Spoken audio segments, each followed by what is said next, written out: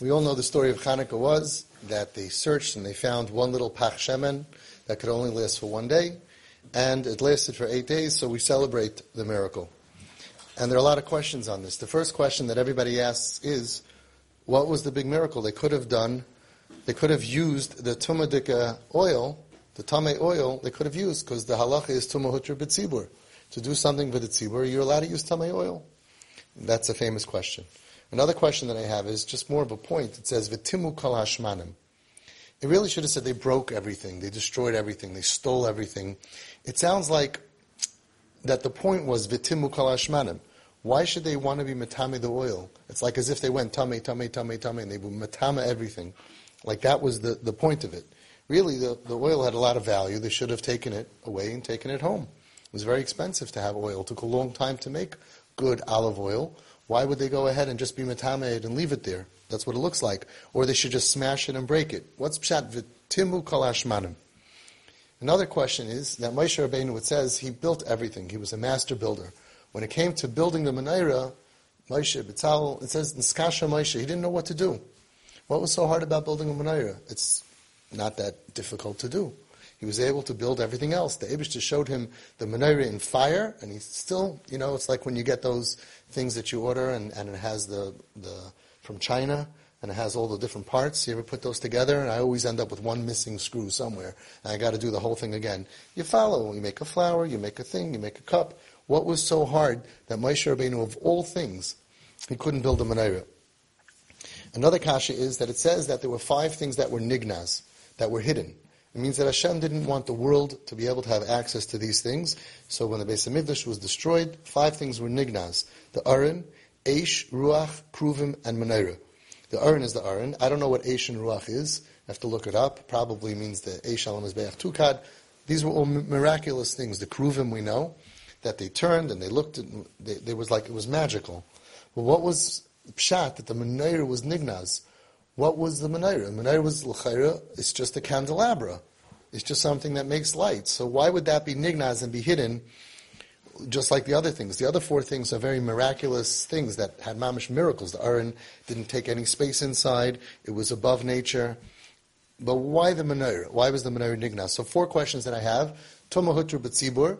They could have used the tameh oil, so what was the big miracle? They didn't need to use one pach shemen of tahar. The second thing is, why v'timu kol hashmanim? It sounds like that's what they wanted to do. It sounds like that was their goal. It should have said they broke, they smashed, and memela was tameh. That was an outcome, but it sounds like that was a focus. The third kasha is that why couldn't Moshe Rabbeinu figure out how to make a menorah? And the 4th question is, why was the menorah nignaz? Why was it hidden from the world? What was the big deal about the menorah that Hashem didn't want the world to have it? So I came up with an idea, and I think this idea answers all the kashas. It's my own idea. It could be it's not true. We'll see what you have to say. The Svarim HaKadoshim say that the menorah had something very amazing, was like miraculous.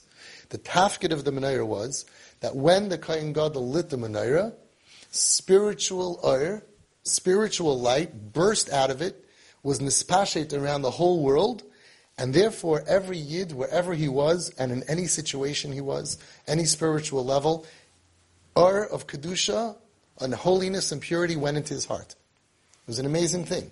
The Kohen Gadol is in the Beis HaMikdash, he lights it, and it wasn't just a physical light, it was a spiritual that went around the whole world. It searched out for every Jewish person, and all of a sudden he felt holiness and purity inserted into his heart. That's what the koyach of the menorah was. Based on this message from the Svarim HaKadoshim of the power of what the menorah is, we could answer all of our shilas. First of all, we could answer why Moshe Rabbeinu couldn't build it. If I tell you to build a cell phone, so you'll go to the store, you'll buy some metal, you'll take some metal, you'll bend it, you'll take buttons, you can build a cell phone. But if I tell you, okay, dial Israel and call Israel, that I don't know how to do. Same thing over here. Moshe Rabbeinu knew how to make a physical menorah. He knew how to make a candelabra.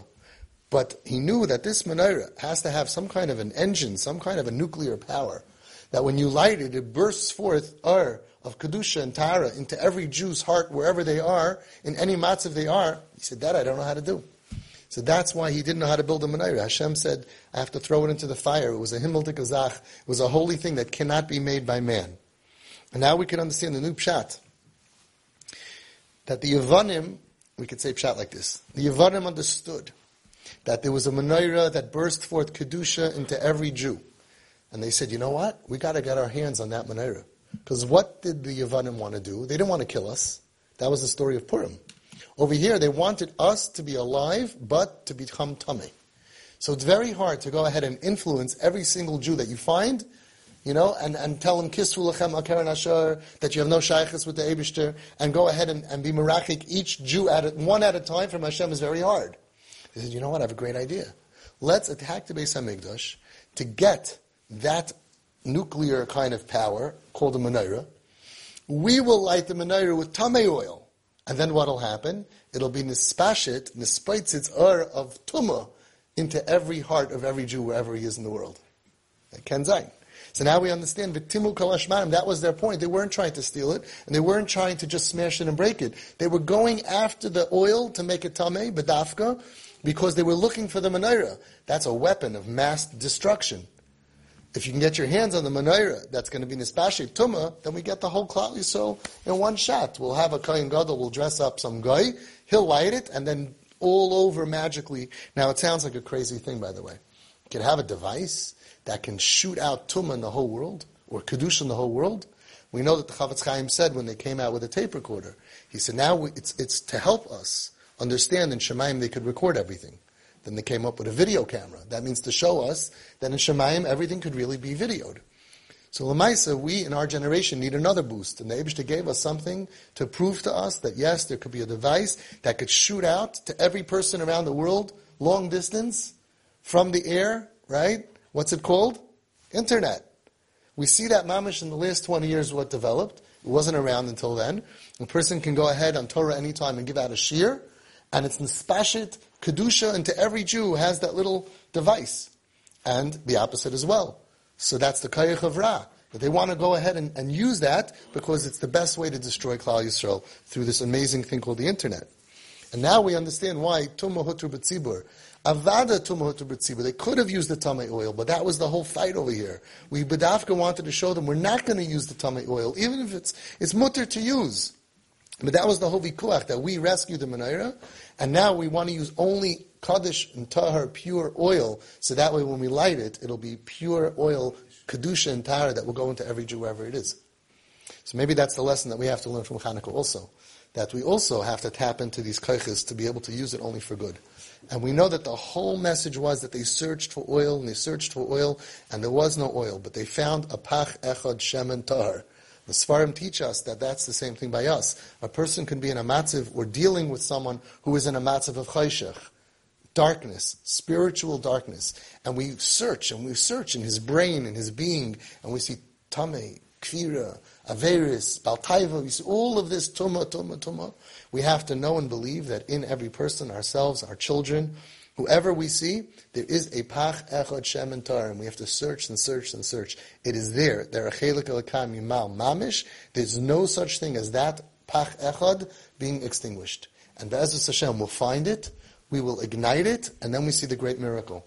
The miracle was that Hashem says that if you try, even though al pi teva, there's no way to take this pach echad until you can become a derheben person, like until they can create shemen tahar, until we can become an amazingly frum and good person. It could take a long time. The Eibishter says if you find that pach echad shemen, that chelik elokam yimal, and you invest in it, you'll see, I'll stretch it out. I'll allow it to burn and to grow from that until the person can actually gain mitzvahs and masim tovim and Torah and kedusha. Because the Eibush is promising us through the message of Chanukah that nobody's going to be left behind. No Jew will be left behind. Everyone has that inside of them, the pach echad shemen. We have to believe it in ourselves. We have to believe it in our children and for every person in Klal Yisrael. And Be'ezus Hashem will tap into the pach shemen, and from there we'll see the nisim of Chanukah for all of our families and ourselves included for the whole year. We won't have to wait just for Chanukah. We could do it anytime.